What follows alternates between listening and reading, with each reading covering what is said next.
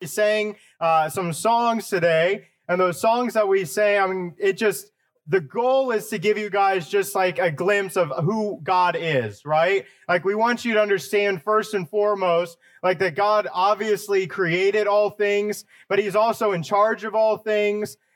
He is in being in charge of all things. He is the one that knew that the problem with us, the problem with me is that I'm a sinner and I have a disconnect with him. So just inherently, I come into this world and I have a disconnect with God. And no matter what I do, there's going to be some stuff that gets in the way. There's going to be the pride of my life.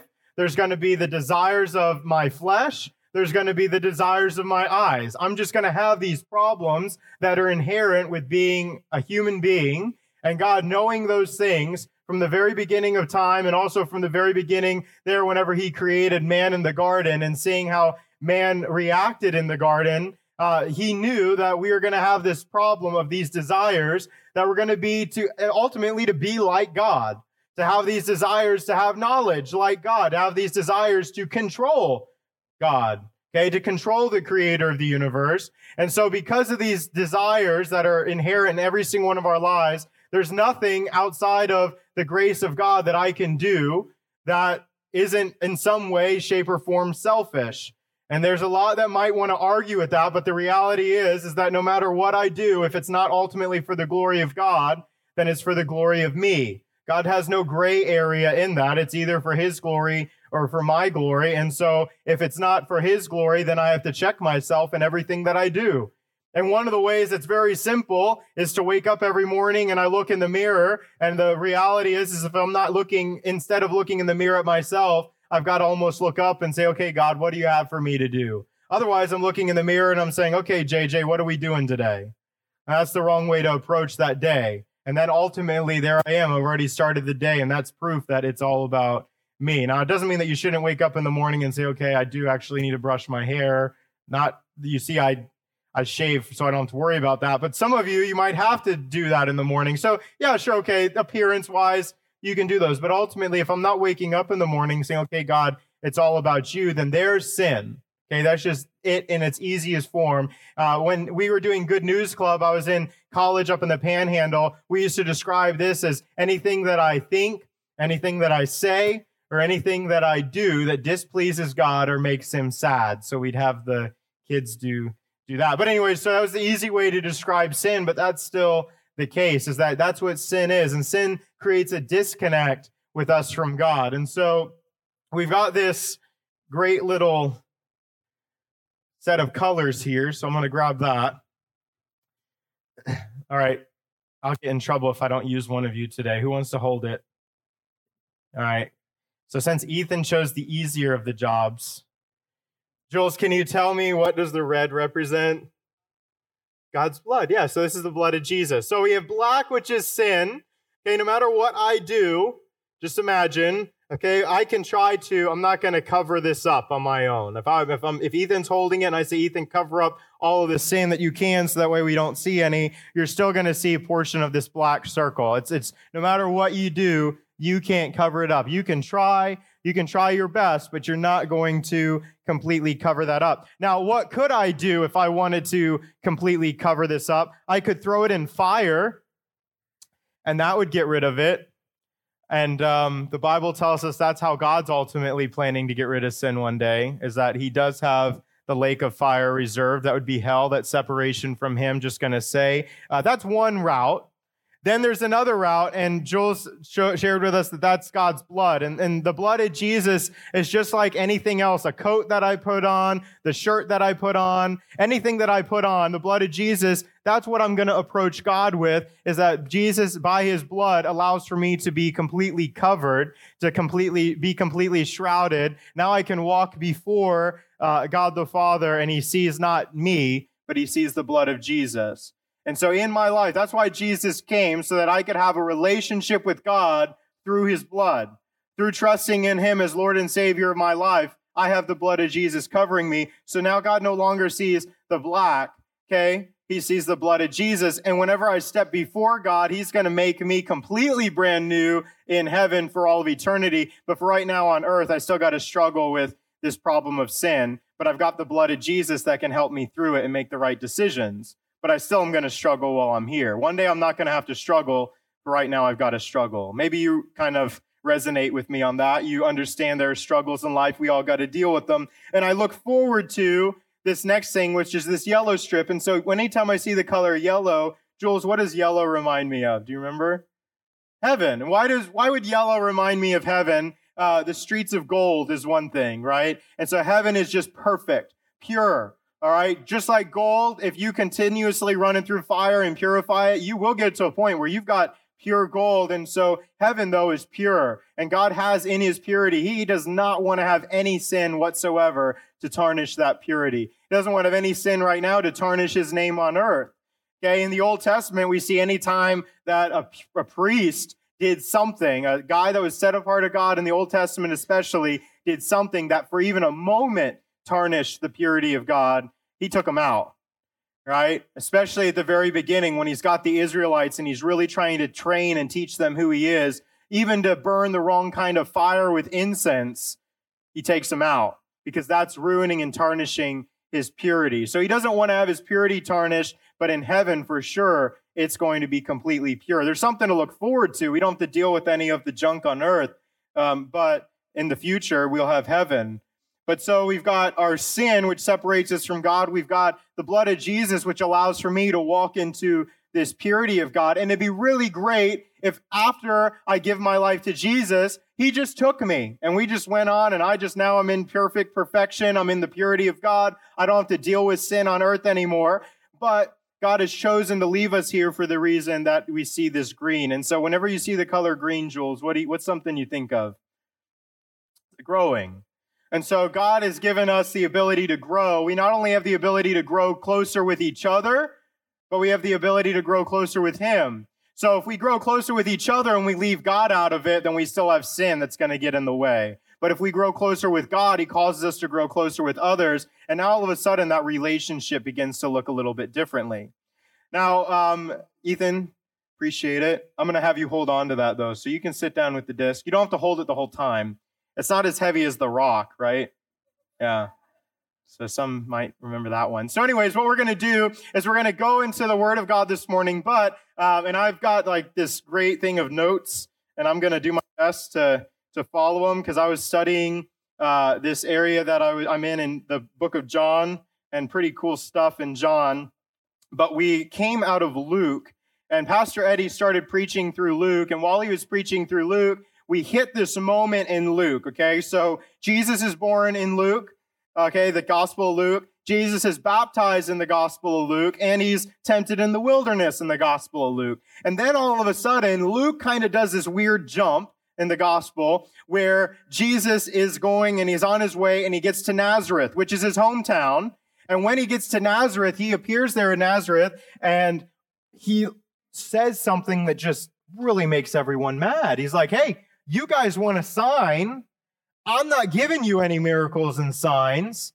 And actually, I'm here not just for you Jewish people, but I'm here for the Gentiles as well. He says, you guys have had your chance. You had your chance with all the prophets. You had your chance with Isaiah, which actually what prompts this is he was reading in this book in Luke at this point. He was reading from the gospel or from the prophet Isaiah. And he says, all this has been fulfilled, but now I'm also going to be, God is going to these Gentiles. Anyway, so these people in Nazareth have heard about the signs of Jesus and they want to see a sign. And they want to see Jesus do something amazing. And Jesus says, no, it's not for you. It's not just for the Jews. God's decided to incorporate the nations. And I'm here to do that. And they get so mad that they push Jesus toward a cliff. And then all of a sudden, the book of Luke, and we'll eventually get here. It's really cool. But the book of Luke says Jesus just simply passed through the crowd. And then they were, could you imagine being the guy that was at the forefront pushing Jesus, and then all of a sudden Jesus isn't being pushed and you're being pushed? No, I wouldn't want to be at the front pushing Jesus off a cliff, but somebody was. Just think about that. So Jesus passes through the crowd. But the thing of Luke is that we go from the wilderness, okay, Jesus being tempted, to now Jesus in Nazareth, but yet everybody's heard about these amazing things Jesus has done. And so we're taking a break at the moment. Pastor Eddie has preached through. We did communion last week, but Pastor Eddie did the part of Nicodemus in John chapter 3 the week before. And so we're using this portion of John. We've got John chapter 2, John chapter 3, John chapter 4, and that kind of shows what Jesus did in the being tempted in the wilderness moment and going to Nazareth moment. There's a transition. There's a road that he has to walk. And in that walk, Jesus has done some pretty amazing things. He's performed some miracles. And so just shortly after Jesus walks in front of John the Baptist at some point, whether it was after the wilderness or not, but he walks in front of John the Baptist, and John the Baptist says, hey, look, that's the Son of God walking in front of us right now. And immediately he's got some disciples of his, John the Baptist does, that just leave John the Baptist and start walking after Jesus. They're like, John, you've been telling us there's a guy that's better that's coming, and you just told us that he's it, so see you later. And they just take off and they start walking. And the Bible actually tells us that was Andrew, and Andrew went to go find his brother Simon Peter, but also an unnamed person in the book of John, along with Andrew, an unnamed person is likely John, the one that wrote the gospel, because he doesn't really feel like naming himself. I guess he just wanted to be humble. But either way, this other guy walks on. Later on, this guy Philip meets Jesus, and Philip meets Jesus in a city, and Philip's like, oh, I got to go tell my brother Nathaniel. So he runs off and he tells Nathaniel, and Nathaniel scoffs, and he's like, man, what good could come out of Nazareth? And Jesus comes up, and, Philip brings Nathaniel to Jesus, and he's like, oh, man, wow, look at this really righteous guy that's walking my way. And Nathaniel's like, you know who I am? That wasn't arrogant at all, right? But anyways, Nathaniel's like, you know who I am? And Jesus is like, dude, before Philip even showed up underneath of that fig tree and talked to you about me, I was there and I knew who you were. And Nathaniel just loses his mind. He's like, wow, you're the Son of God. Just like that. Light bulb goes off. He's like, you're the guy, you're the Messiah. I'm following you too. And so immediately Jesus has these close guys that we'll call disciples that have decided to follow underneath of Jesus. So there's two different groups that are going to be following Jesus at all times. There's his disciples, which are the ones that are kind of getting special revelation about who Jesus is. He kind of is the disciples are the ones that find themselves in the tight, dark rooms where Jesus is like telling them the secret things of God. Like, hey, you saw me do this. Well, this is what this means. So the disciples really got a good download of who Jesus was and what God wanted to teach. The crowds, on the other hand, are the ones that just simply are constantly seeing what Jesus is doing. They have just as much opportunity to follow Jesus closely, but oftentimes they just are there and they find themselves going about the motions of life. Oh, Jesus is in town, or Jesus is a couple miles away. Let's get in our minivan and travel and follow and find Jesus, right? So that's the crowds. But we're going to find ourselves today in the Gospel of John, and eventually this clicker will get me where I need to go. There we go. All right, in the Gospel of John, and it says John chapter 3, verses 1 through 12. That's inaccurate because I don't know how to type early in the morning whenever I'm typing up what I've got on my page here. It's John chapter 2, verses 1 through 12, because John chapter 3 would take us back to what Pastor Eddie already preached. So this is John chapter 2, verses 1 through 12. But the point of what we're going to look at, it's going to be a wedding that Jesus is going to attend. And Jesus is going to attend a wedding in John chapter 2, a wedding at Cana. And the point that I want you to see from this wedding is that Jesus has the power to change you. He has the power to change me. He did. He continuously does every day. Different changes have to happen. But Jesus has the power to do that. And one of the cool things that you'll see is that Jesus has the power to change us. It's just simply by his will. Just he wants it to happen, so it can happen. So, but anyway, so let's look at John chapter 2, starting in verse 1. It says, the next day, and this is, like I said, Jesus is traveling. So this is actually day 3 from Jesus traveling from seeing John the Baptist. Just so you know, where John the Baptist was historically preaching at, like this is a hauling of a hike that Jesus has just done with his disciples. Where he's traveled from is about 60 miles if you're going on the good road, looking on Google Maps, which probably wasn't the same road back then. But either way, this is about 60 miles. We're going to Cana from down where John the Baptist was at, outside of Jerusalem, but near the Jordan River. And so there's a haul of a hike that they've taken. Jesus goes one place and he rests where he's kind of staying for an evening. Then they travel another day. And now on the third day of this travel, they arrive at this wedding in Cana. So Jesus wanted to go to a wedding. All right. So next day, there was a wedding celebration in the village of Cana in Galilee. And this says that Jesus's mother was there. All right. And Jesus and his disciples were also invited to the celebration. Now, that's some short notice, right? Because Jesus's disciples, he just got them. So first off, there's no email, right? Like no email invitation. Hey, by the way, give me a +3. But Jesus and his disciples were invited. So likely Jesus shows up in Cana and he is already invited to the wedding. And then the guy says, oh, you've got a couple guests with you. They can come too. And that's hospitality in Israel. That's the hospitality of the Jewish culture. People show up, they're invited in. Guy wandering around in the desert or walking by, you see him walking off in the distance, you should run to him and invite him in for a glass of water or something to eat. Okay, you see that in the Old Testament. It happens a lot. But at the same time, here's this moment where Jesus is invited to this wedding celebration. He's already on his way there. When he shows up, he's got people with him. They're invited to be there as well. And so they're invited to a wedding. Jesus is happy to be there. And then in verse 3, oh my goodness, nothing worse could happen, but the wine supply ran out during the festivities. And so Jesus' mother told him they have no more wine. And that is literally one of the worst things that can happen, all right? This is a marriage ceremony, like festival. This is happening after the actual marriage. It could go on for 7 days. This is a full-on, blown-out party, and everybody will be talking about it for a very long time, no matter what, especially if you mess up. So the person in charge of this, by the way, of this wine or the food and all that, is the groom. So the groom is in charge of making sure that all of his guests are taken care of. And the way the groom throws the party for his bride that he's just now married will reflect on her and how he loves her and how he feels about her and her family for the rest of his life. The wine has run out. This is a big deal, just so you know. So I just want you to see something real quick. We have nisuin, which is the marriage. Okay, nisuin in Hebrew, like this is the marriage. Before that, way back, man finds girl, or man's, mom and dad or whoever, or matchmaker, somebody finds girl, and they say, this would be a great person for you to marry. They do a little negotiation, maybe a goat or something is exchanged. Either way, you get this, and you have this shidduchin. Okay, so this is the time of commitment. We've come together. Okay, we've agreed that there is, me and you are going to get married.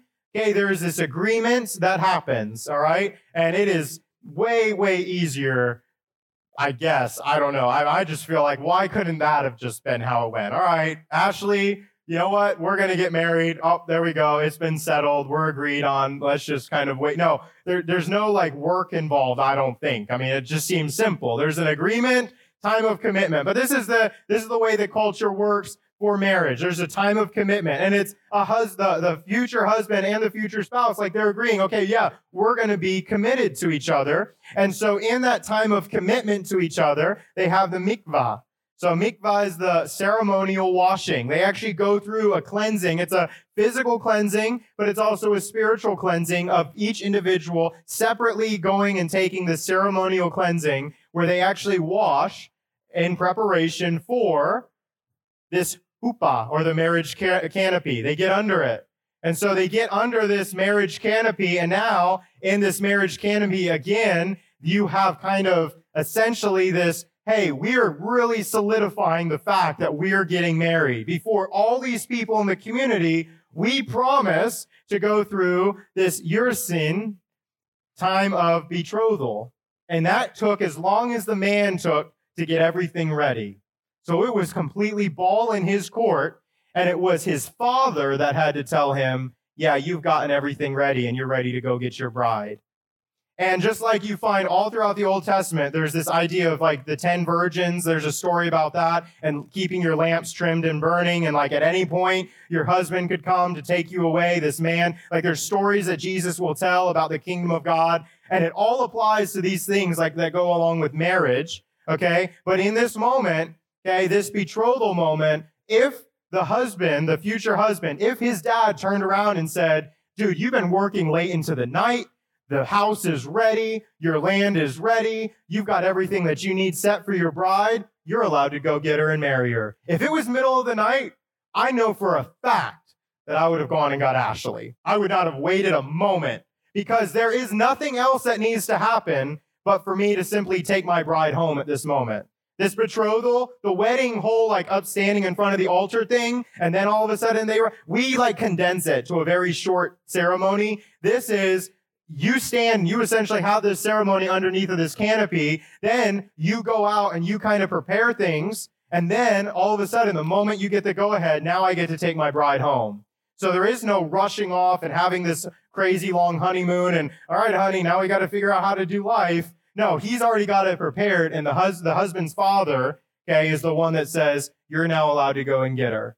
And boom, he's off. I mean, I'm not waiting. If he's waiting, there's a problem, right? Like, guys, amen. All right. So anyways, he's going to get her. And now that marriage, the nisuin, that happens because there's a actual covenant that gets established as a man and a wife once you take your wife home.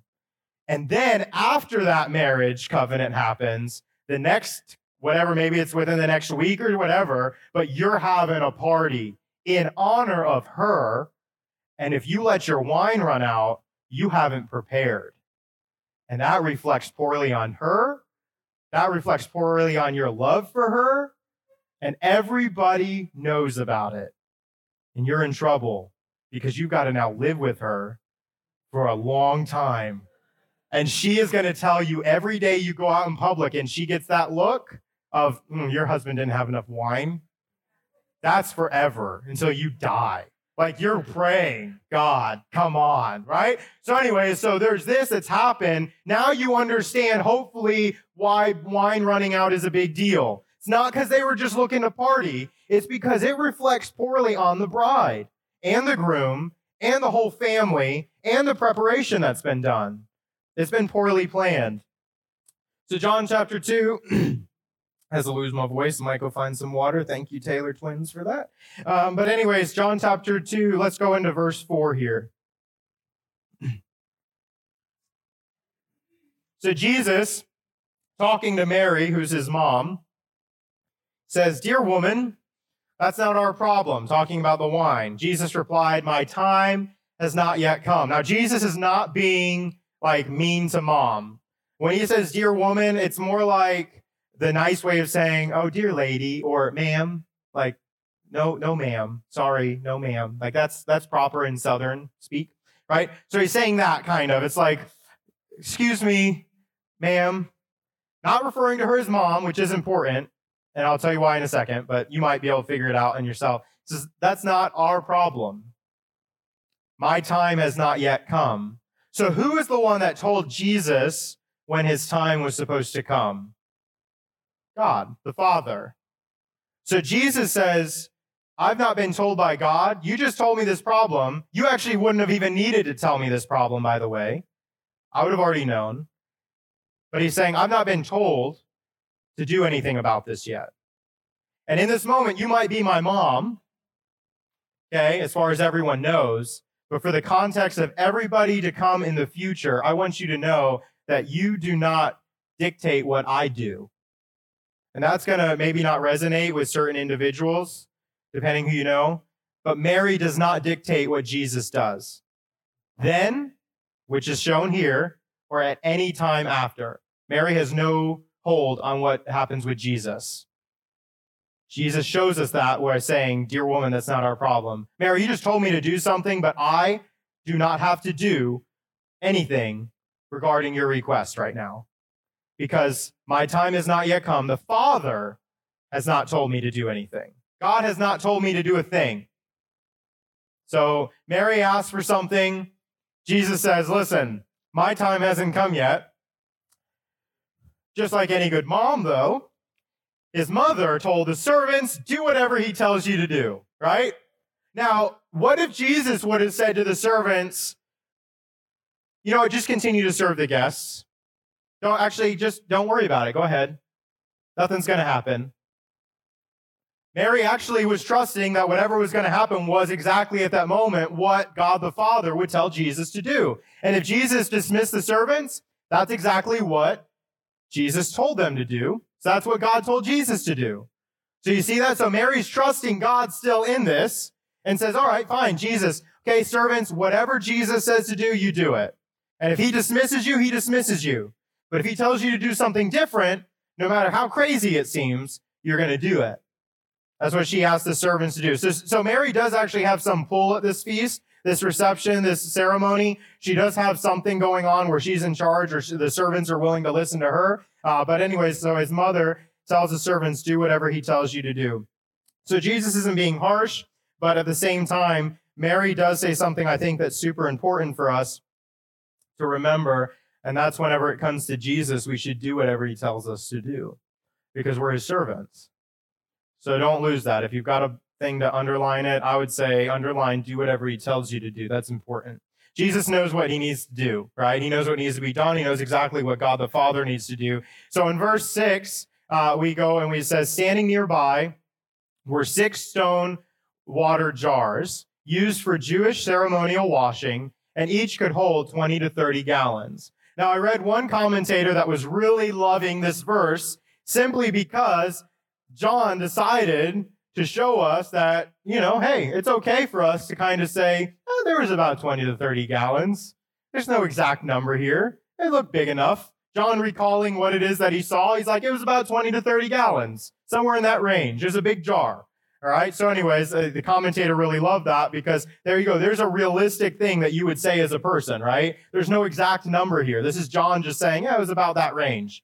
But anyway, so these ceremonial washing jars are about 20 to 30 gallons. And I think that it's super important. We should look at the fact that these were stone washing jars that were used for ceremonial washing. And so Old Testament ceremonial washing, what did water do for you? Right? What did washing in a basin outside of the temple, what did that ultimately do for you? The day starts off, and the day starts off for you as a priest, and you've got to go forward and you've got to wash. And as you're working, you're slaughtering bulls, you're taking this, you're doing that, you're throwing ash out and heaps out outside the temple, and you go back into that basin and you wash. So as the day is going on and as worship is happening and as things are going on, that basin goes from this pure, crisp, cool, clean water, and what does it become? Dirty, disgusting, and ultimately in this thing that was in the temple is called the sea. It was massive, this big old pool with thousands of gallons of water in it. But anyways, inside of this thing, as you're washing, this beautiful bronze bowl that was showing and gleaming and had crisp, clean water in it, all of a sudden it gets nasty, dirty, full of blood and everything that's on you, ash, soot, guts, whatever, it's just getting filled with that all day long. And it's a reminder of the fact that sin is a corruptible thing.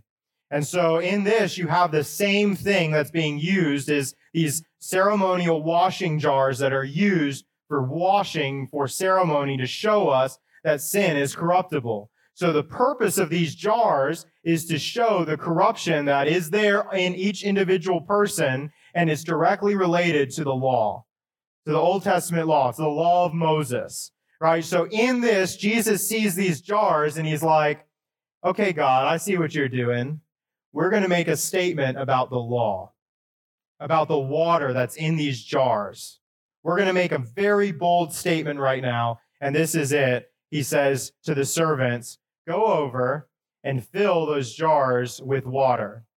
And when the jars have been filled, he said, now dip some out and take it to the master of ceremonies. So the servants followed his instructions. Now, why are they taking water in a jar for ceremonial cleansing to the master of ceremonies?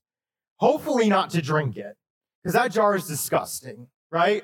Like if I'm a servant, I'm like, I'm going to listen to Jesus because that's what Mary told me to do. But at the same time, like, I don't know that he's going to be happy that I'm just bringing him water, right? Because that's not the purpose. We're not going to have, like, that's not going to be a party. Water in a ceremonial jar, that's already gross enough. Like the water, who knows where they got it from? It doesn't tell us, but where do they get the water from? Doesn't seem to matter. But Jesus is going to take this idea of this jar that's used for ceremonial cleansing, and what's going to happen?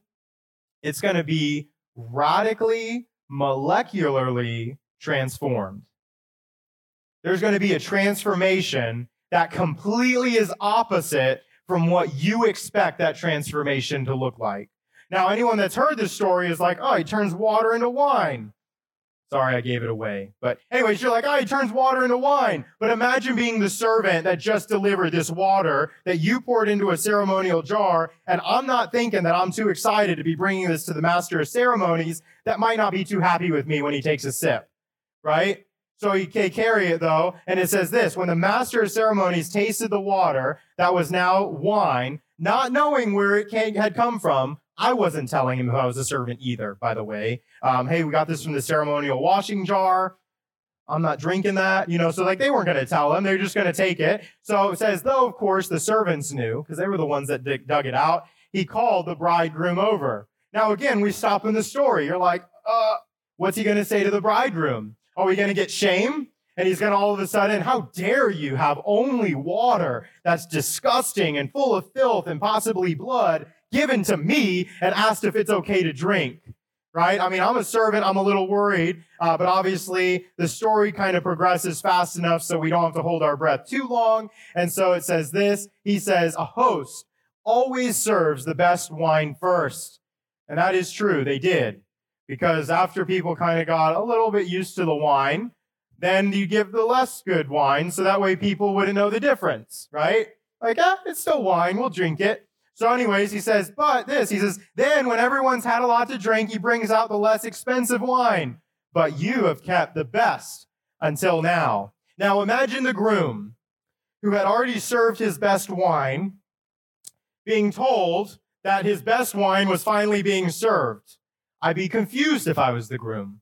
I would ask questions if I was the groom. But at the same time, if I was the groom, I might realize I'd just been bailed out of a very big problem, and I might keep my mouth shut. And so I'm thinking that he's kept his mouth shut. So either way, here we go. This host, or the master of ceremony, says, hey, you've given the best wine now. You've given the best wine last. And I think that Jesus would want us to apply that just for a moment and let us know that, hey, the best is yet to come. There are better things ahead. Okay, once something has happened, once a transformation has happened in your life, due to his will and what he wants. By the way, here it is. Jesus has the power to change you. And when you have been changed, the best is yet to come. Fresh perspective on life. Future perspective is the gates of heaven get opened wide and the blood of Jesus covers you as you walk through. The best is yet to come. It's not about right now. And here's another thing. I read one commentary that said this: Satan is really good at serving the best wine first. Satan is really good at serving the best wine first. That's why we drink it. And then afterwards, you realize that you've run out. Or you have to drink something that doesn't taste so good. But Satan's really good at giving you the best first. He catches you with the bait of it. He dangles it in front of you. You take a bite, and then all of a sudden, you might find yourself maybe drinking for a while and enjoying that bite of whatever Satan has dangled in front of you, only to realize that that was the mistake. And then you find yourself wondering, what do I do? I mean, imagine if the groom had heard that his wine had run out. I mean, maybe he's like trying to get people to go. Maybe that's how Mary found out. The groom was like undercover walking around like, hey, Mary, can you kind of ask Jesus to leave? I don't want the Son of God to realize I screwed up the wedding. Can you just kind of get him out of here? Mary had a little bit of compassion on that groom for some reason. I think she had a lot of compassion on the bride. Can anyone guess why Mary might have had a lot of compassion on the bride? I want you to think for just a moment. Mary went through being called together and having a contract with Joseph. Mary went through a period of that mikvah ceremonial washing. Mary stood with Joseph underneath of the huppah and actually had a ceremony, because we find out that Mary was betrothed to Joseph. So she went through every single stage, but what did Mary not actually get to enjoy?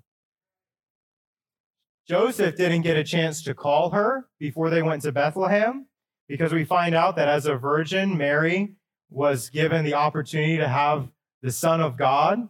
And as a virgin, she was able to conceive. And Joseph considered secretly, which would have been an official divorce. Once you stand under that huppah, it's an official divorce. He considered secretly divorcing Mary because they were betrothed. And then God said, nope, don't do it. And so Mary walks around before having a ceremony, because she never had a nisuin, pregnant.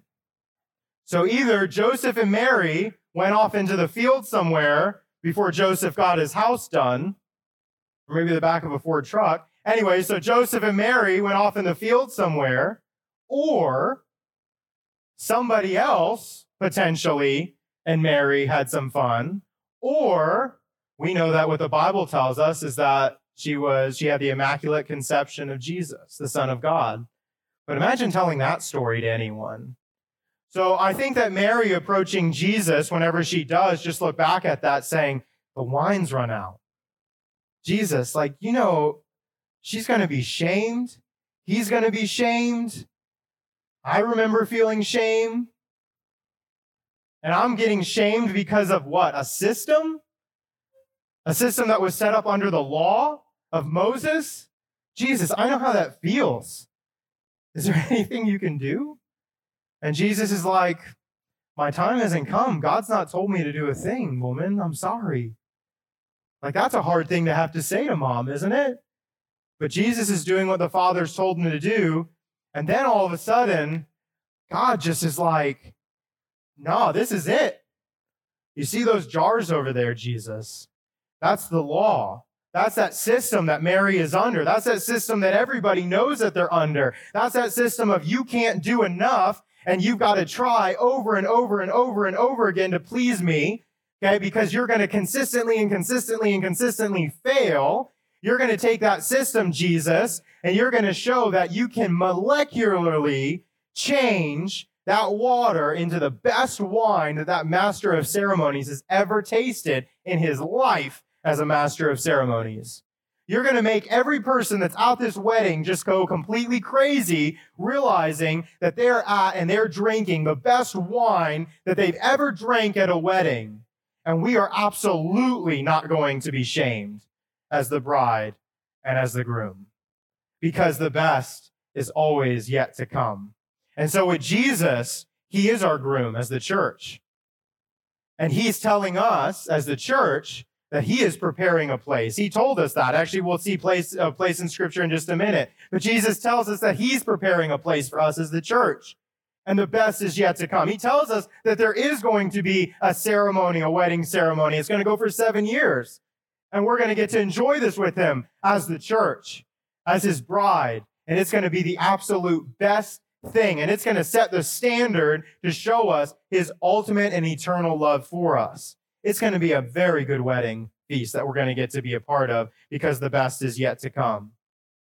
So you see that this miraculous sign at Cana in Galilee was the first time that Jesus revealed his glory. And his disciples that were there, that traveled with him, that met him, that were with John the Baptist, that just got done walking 66 miles, that were kind of on their road, that are like, oh, we don't really know. We haven't seen Jesus do anything too cool yet. They get to be a part of seeing this miracle, and they immediately believe in him. And it says this, so this is the first time that Jesus revealed his glory. The first time, according to John, right here in the gospel. If you believe what this gospel of John has to share, including John chapter 3, verse 16, it's important to see that Jesus revealed his glory for the first time.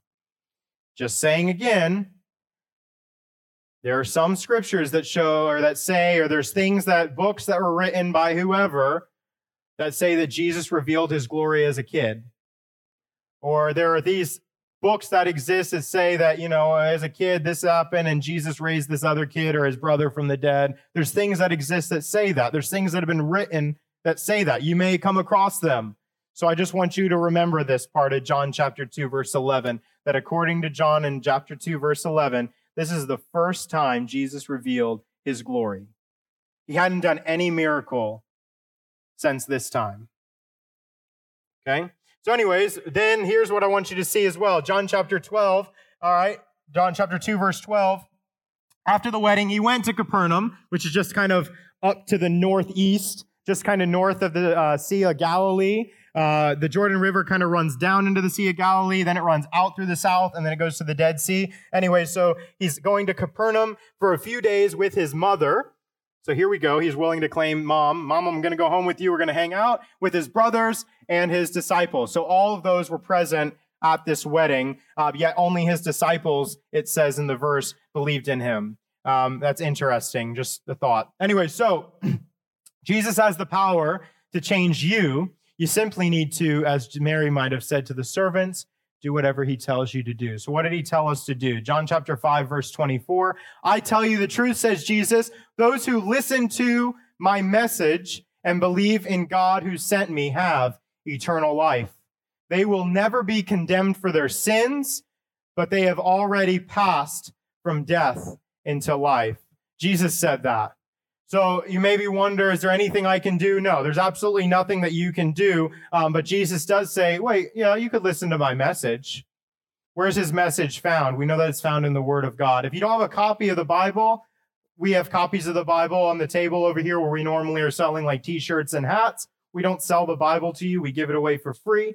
If you need a Bible, go grab it and read this message. And if you have the ability to read the message, I also hope that God gives you the ability to believe that he sent his son and that through him you have eternal life. You'll never be condemned, but you've already passed from death into life. John chapter 8, verse 34 through 36. Jesus replied, I tell you the truth. Everyone who sins is a slave of sin, just like we talked about with this black circle. There is nothing that you can do to get away from that sin. That's the idea of being a slave of it, okay? A slave is not a permanent member of the family, but a son is part of the family forever. So, if the Son sets you free, you are truly free. If the Son has the will, the desire to set you free, you'll be truly free. Jesus had the will and the desire because God told him to do it, that water have a cup dipped in it and carried over to the master of ceremonies. And in that moment, that will, that desire, all that needed to happen was for Jesus to tell the servants to do it, and it happened. They carried it over, what he told them to do. Simply, they just carried it. And in that moment, the master of ceremonies drank it, and it was the best wine that could ever be served at a wedding. Jesus simply had the will to have it happen, and the molecular structure of water became the best wine that had ever been tasted by that master of ceremonies at the wedding. John chapter 11, verse 25, Jesus told her, I am the resurrection and the life. Anyone who believes in me will live even after dying. This is after Lazarus died, by the way, a very good friend of Jesus. And Jesus goes to visit him. And on his way to visit him, Jesus even says to his disciples, hey, Lazarus has died. Let's go see him. And they walk, and then Jesus stands before the tomb where Lazarus is at after 3 days being dead. He says, Lazarus, go ahead and get up. Get yourself out here. I want to give you a big hug. And Lazarus comes bumbling out of there, and he's covered in nasty, filthy tape. And I'm sure Jesus gave him a pretty big hug. Don't know anyone else wanted to, but maybe after bathing they did. And so he says, I'm the resurrection and the life, to Mary and to Martha, to the ones that are there. Anyone who believes in me will live even after dying. There's proof that Jesus wanted to show us through his teaching, but this is what he's teaching, is that after dying, there is life. Whenever we talk about death in Scripture, when you see it, if it's a Christian that's died, we simply are referring to it as sleep. Simply are going to sleep because we're going to wake up on the other side of heaven. So we're going to get to enjoy eternity with him. But John chapter 14, just so you know, Jesus is a really good teacher. A lot of people referred to him as rabbi in the New Testament. And even still today, there are people that might say Jesus taught some good things. Some people claim the golden rule on their life, do unto others as you'd have them do to you. And they claim that, yet Jesus is the one that said it. So they obviously think Jesus is a pretty good teacher. So anyways, Jesus as a good teacher says this in John chapter 14, verse 1 through 6. Don't let your hearts be troubled. Trust in God. Trust also in me. There is more than enough room in my Father's home. If this were not so, would I have told you that I'm going to prepare a place for you? So he's like, hey, I'm going to prepare a place. Does that sound familiar? Based off of the wedding feast that we just talked about. But he's preparing a place. He's going to eventually come and get us. When everything is ready, I will come to get you so that you will always be with me where I am. And like I said, that coming to get, that actual marriage can happen at any moment. Okay, the preparation for that is always being ready, always expecting, always wanting, always desiring Jesus to come. Do you desire Jesus to come get us right now? Is the question there.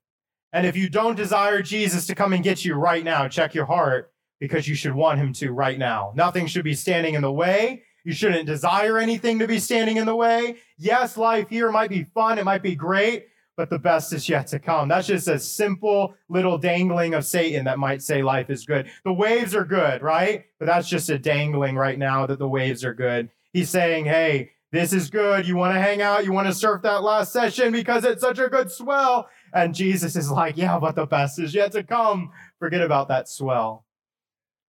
And you know this in verse 4, and you know the way to where I'm going. He's talking to his disciples. He's like, guys, I've already gone through this. But Thomas, who's one of those disciples, says, no, we don't. We don't know, Lord. He doubts everything, by the way. You can read about that in the Bible. But anyways, Thomas is like, we don't know. Make it plain. We have no idea where you're going. So how can we know the way? Verse 6, Jesus tells him, I'm the way, I'm the truth, and I'm the life. Nobody will come to the Father except through me. I'm going to literally take who you are as a person and change it. If you trust me, if you simply will do what I say, if you'll simply trust me, you'll trust the message, what we saw, trust my teaching, what you saw, trust that he is going to come like we saw, trust him as Lord and Savior of your life. Trust that what he did, Jesus died for my sin, but Jesus also died for your sin. In the old law, something had to die. Okay, in the ceremonial washing, part of what they were washing when they were washing blood is because they did slit throats of animals, but they were slitting throats. Okay, they did take out all the guts. Somebody had to do that. They had to wash. They had to throw it onto the fire and burn it, and it became ash. And they took that ash and they would wheelbarrow it, and somebody had to carry it and get all covered and nasty and sooty, and they had to throw it outside the city. And then they had to come back. They had to wash.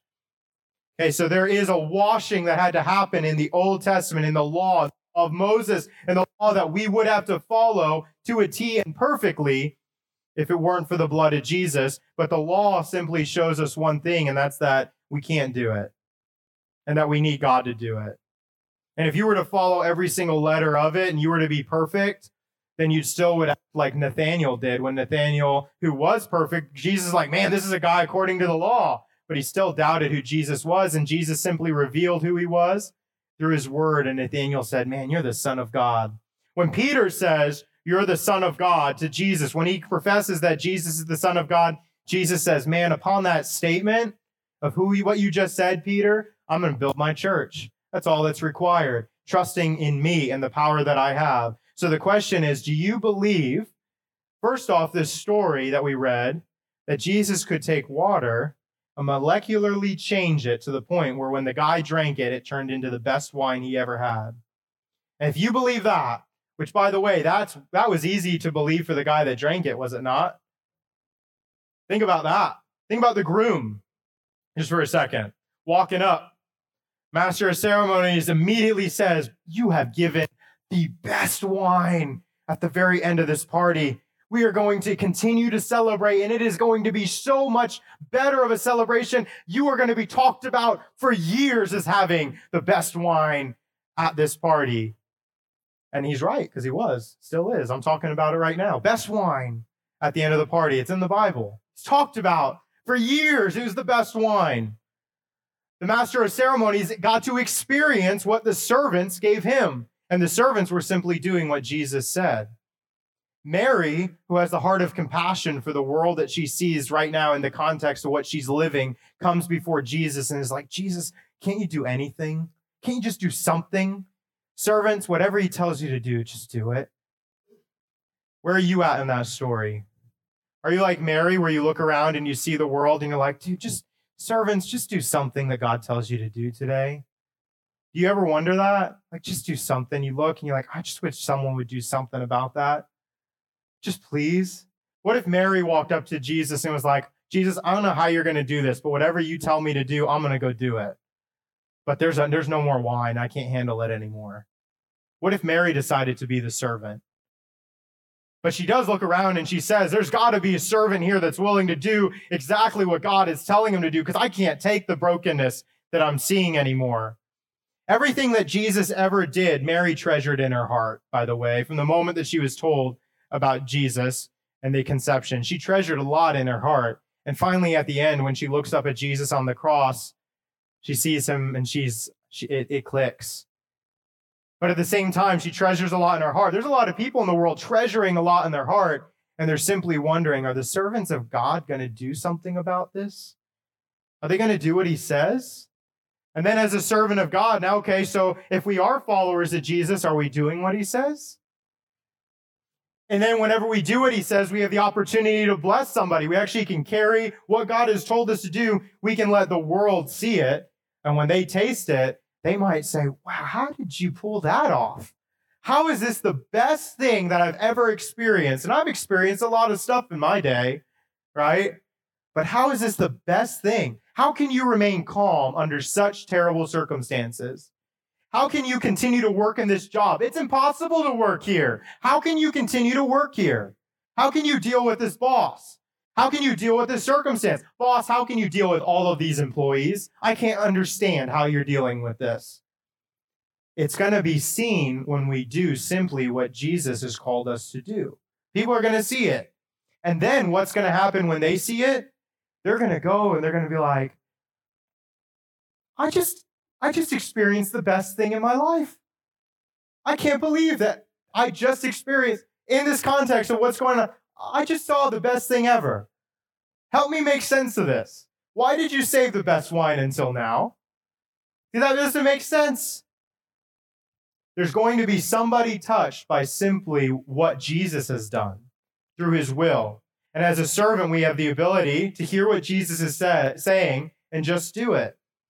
But you've got to hear the word of Jesus. And if you're sitting here this morning and you're hearing the word of Jesus for the very first time, Ethan, you got to stand back up. I need a sign holder. You're hearing the word of Jesus for the very first time.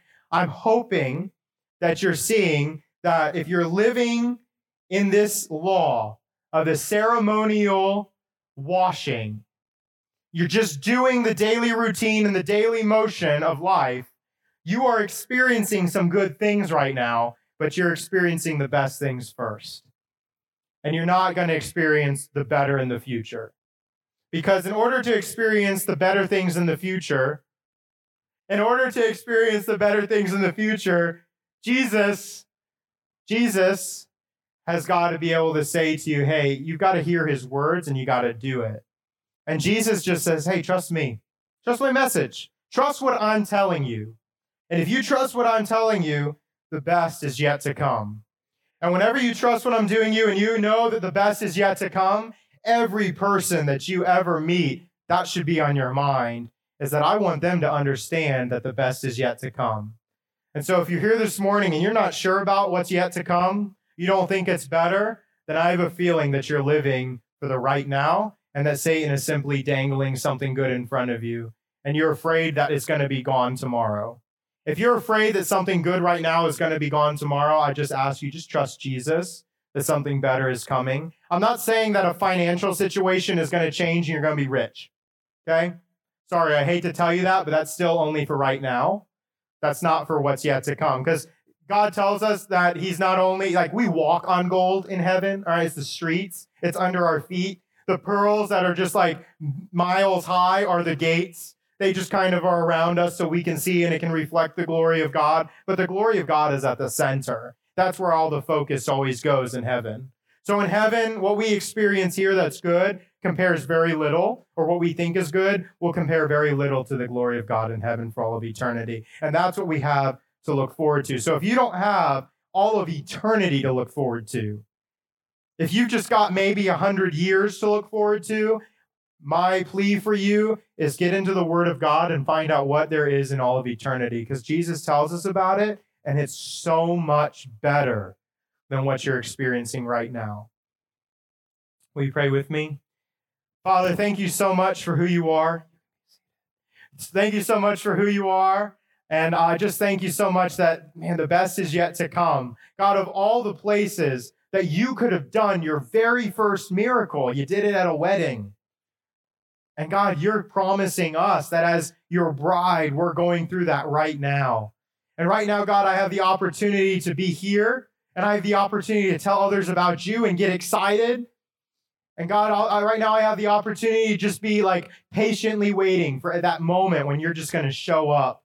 You're just waiting for the Father to tell you it's time to go. When you're ready, when He's ready. Father, right now there's so much patience. And I have to believe you're being patient for just one person in this room. One person that needs to surrender to you and just be like, that's it, I'm all in. Jesus, I trust you.